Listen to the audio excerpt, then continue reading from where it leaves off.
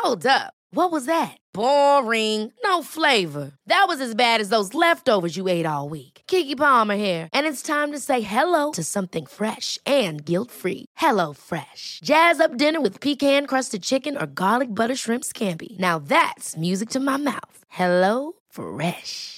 Let's get this dinner party started. Discover all the delicious possibilities at hellofresh.com.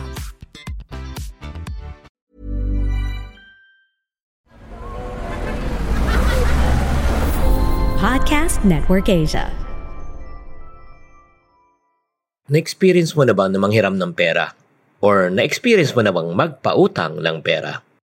Well, sa episode na ito, pag-uusapan po natin ang dalawang mundo ng nagpautang at nangungutang.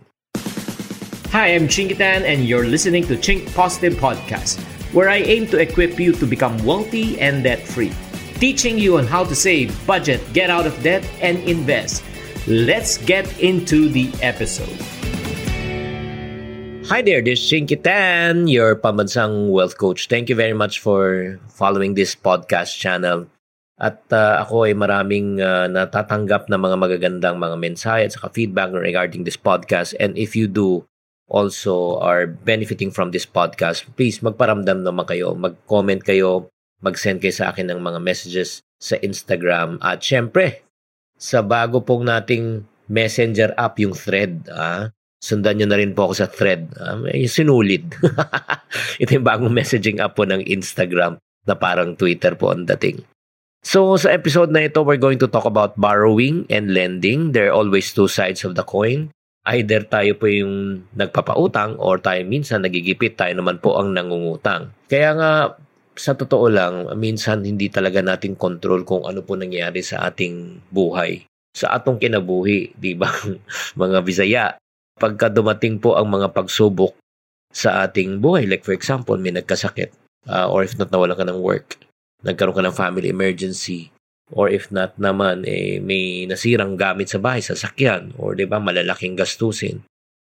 Ang pangungutang minsan talaga hindi talaga pinaplano at talagang hindi maiiwasan sa sobrang laki. Kaya nga ito po yung magdudugtong buhay ba? Ito ay nagbibigay ng pag-asa. Kaya kailangan po, kailangan mangutang. Ako, I can still remember when I was still in business.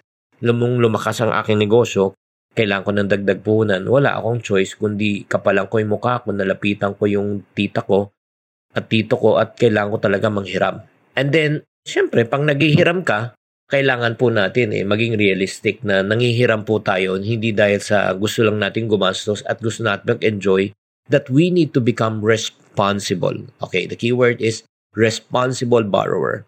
Responsible borrower na alam mo na gagamitin mo sa tamang pamamaraan. At pangalawa po, mayroon dapat tayong plano at kakayanan na isoli at ibayad at ibalik ang ating hiniram. Di ba parang ano lang yan sasakyan? Pag hiniram mo yung sasakyan, pag di mo sinoli, ang tawag sa'yo carnapper. Ganun din po, pag tayo po ay nangutang ng pera at di natin sinoli, ano tawag sa atin? Tawag po sa atin ay thief, social thief. Pero magnanakaw ang ibig sabihin po nun. Tatandaan po natin kung bakit po nagpautang ang mga ibang tao sa atin dahil number 1, nagtitiwala sa atin at number 2, gusto tayong tulungan.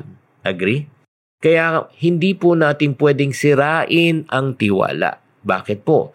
Pag sinira po natin ang ating tiwala, ano po mangyayari? Hindi na po tayo makakaulit. Di ba? Kaya kailangan po talaga na we need to become a responsible borrower.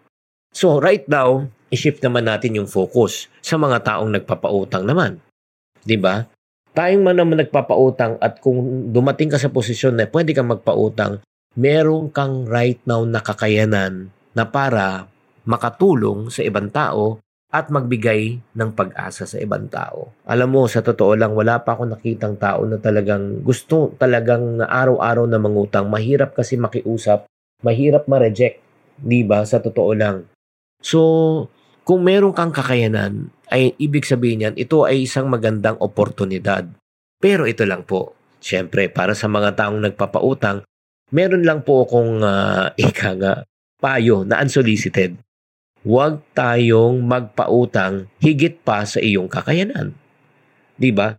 Hindi dahil lang nahiya ka, naawa ka, na-pressure ka, ay naku mga friendship, How many times na ako nakita ng mga taong nangungutang, nung nangungutang napakabait, nung maniningil ka na, sila na ang galit.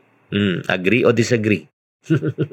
Kaya mga friendship, bago po tayo magpautang, kailangan po natin unawain muna. I-check muna natin, number 1, ito ba taong nangungutang sa inyo? Ay may kakayanan ba magbayad? Ano ang kanyang reputasyon? Di ba?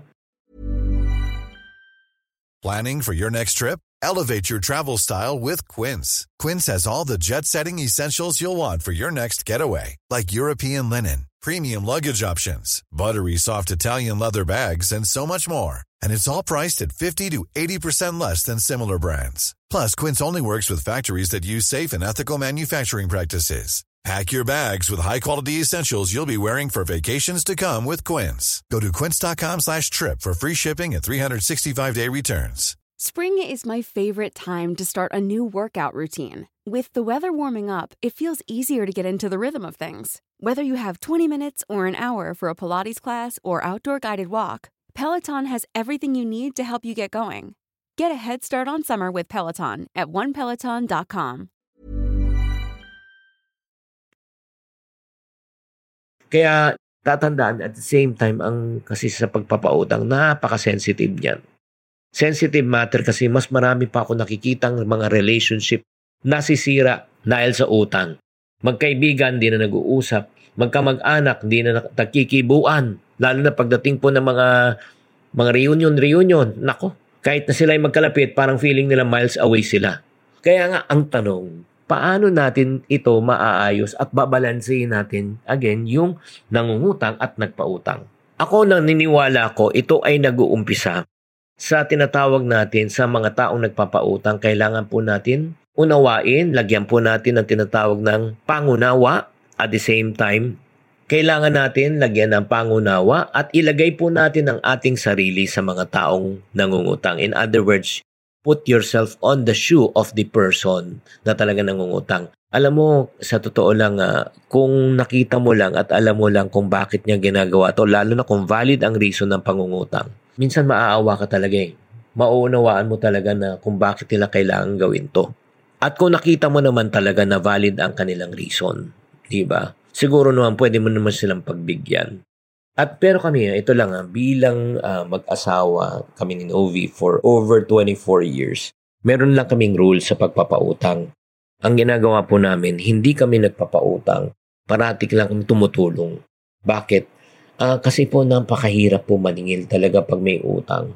Kaya nga, ang ginagawa po namin, nag-agree na lang kami magkano kailangan o kaya nating ibigay just in case na hindi maisoli sa atin, hindi masisira ang relasyon natin dito sa taong ito. So, nasa sa inyo yan kung gusto nyo gawin yan. Okay, that's number 1. Number 2, para sa mga tao naman nangungutang, kailangan po i-exercise po natin, tinatawag natin responsible borrowing. When you say responsible borrowing, kailangan matuto naman po tayong magsuuli. Di ba? Kailangan natin matuto magbayad. Kahit na sabihin mo, okay, hindi ko na kayang bayaran talaga yung buong amount. Kahit di mo kayang bayaran ng buong amount, magparamdam ka, number 1, at mag-abot ka kahit konti. Kung 5,000 man ang utang mo, kung hindi mo kayang bayaran ng 5,000, mag-abot ka kahit 500. Alam mo, hindi mamasamain ng mga taong nagpautang sa'yo na nakikita ka na willing ka magbayad kahit pa kaunti-konti. Ang hindi matanggap ng mga taong nagpautang sa'yo na hindi ka nagbayad, nagbigay ka pa ng dahilan at nakita na bumili ka ng kape sa Starbucks. Nakakainis talaga yon. Kaya nga para sa mga tao na talaga nangutang, nagipit, at kung wala ka talaga mga ibabayad, makipag-usap ka namang ayos, di ba? At humingi ka ng konting panugit at ipaliwanag mo kung ano ang pinagdadaanan mo. At syempre naman, para sa tao ulit na mga taong nangungutang, ito lang sasabihin ko po sa inyo, sana wag po nating gawing tong lifestyle. Wag po nating gawin tong dahilan. Wag po nating gawin tong saklay. Wag po nating gawin tong parang wheelchair or emergency parate. Dapat ang ultimate goal natin ay dapat makalabas tayo sa ganitong klaseng pangungutang. Bakit po? Kasi nakaka-stress. Ang hirap matulog, ang hirap gumising. Ang hirap pag na-reject ka. Magtatanim ka na sama na loob sa mga taong humindi sa'yo. Di ba? Kaya nga at saka hindi maganda ang kalagayan ng isang tao pag nabubuhay sa utang. Parati na lang siyang financially stressed. And I know you don't want to be financially stressed. So anong dapat mong gawin? That's the reason why you have to increase, number 1, your capacity to earn. Kailangan matuto kang kumita ng pera. Number 2, kailangan matuto kang mag-manage ng pera para hindi mo mawaldas ang iyong pera. Pangatlo, kailangan mo matutong magpalago ng pera para pagdating ng panahon, hindi mo na kailangan mangutang at manghirap. Sana naman sa episode na ito, ikaw ay na-enlighten. Again, 2 perspektibo pagdating po sa mga taong nangungutang at nagpautang. Ngayon, tatanungin kita, I want you to reflect on this question. Ikaw ba ay nangutang na dati at ano ang iyong pakiramdam? At pangalawa, ikaw ba ay nagpautang dati at hindi ka nabayaran? Ano rin ang iyong pakiramdam? Sana naman sa episode na ito ay na-enlighten po kayo at nalaman nyo ang 2 perspektibo ng world ng utang. Para sa mga taong may mga utang at gusto pa talagang makalayo, I already wrote a book called My Utang Diary. Check it out para makatulong. Malay nyo, pag nabasa nyo, ma-enlighten kayo. Tatandaan, as I always say in my podcast channel, to every problem, there's always a solution. If you're not part of the solution, you're part of the problem. Always think positive. Bye. Hi, guys. Thank you for listening to this episode of the Chink Positive Podcast. This podcast is powered by Podcast Network Asia. If you want to keep on growing and stay inspired, follow us on wherever you're listening to this podcast and share it with friends. Have a good day and always Chink Positive. The views and opinions expressed by the podcast creators, hosts, and guests do not necessarily reflect the official policy and position of Podcast Network Asia, the hosts of the program, or other programs of the network. Any content provided by the people on the podcast are of their own opinion and are not intended to malign any religion, ethnic group, club, organization, company, individual, or anyone or anything.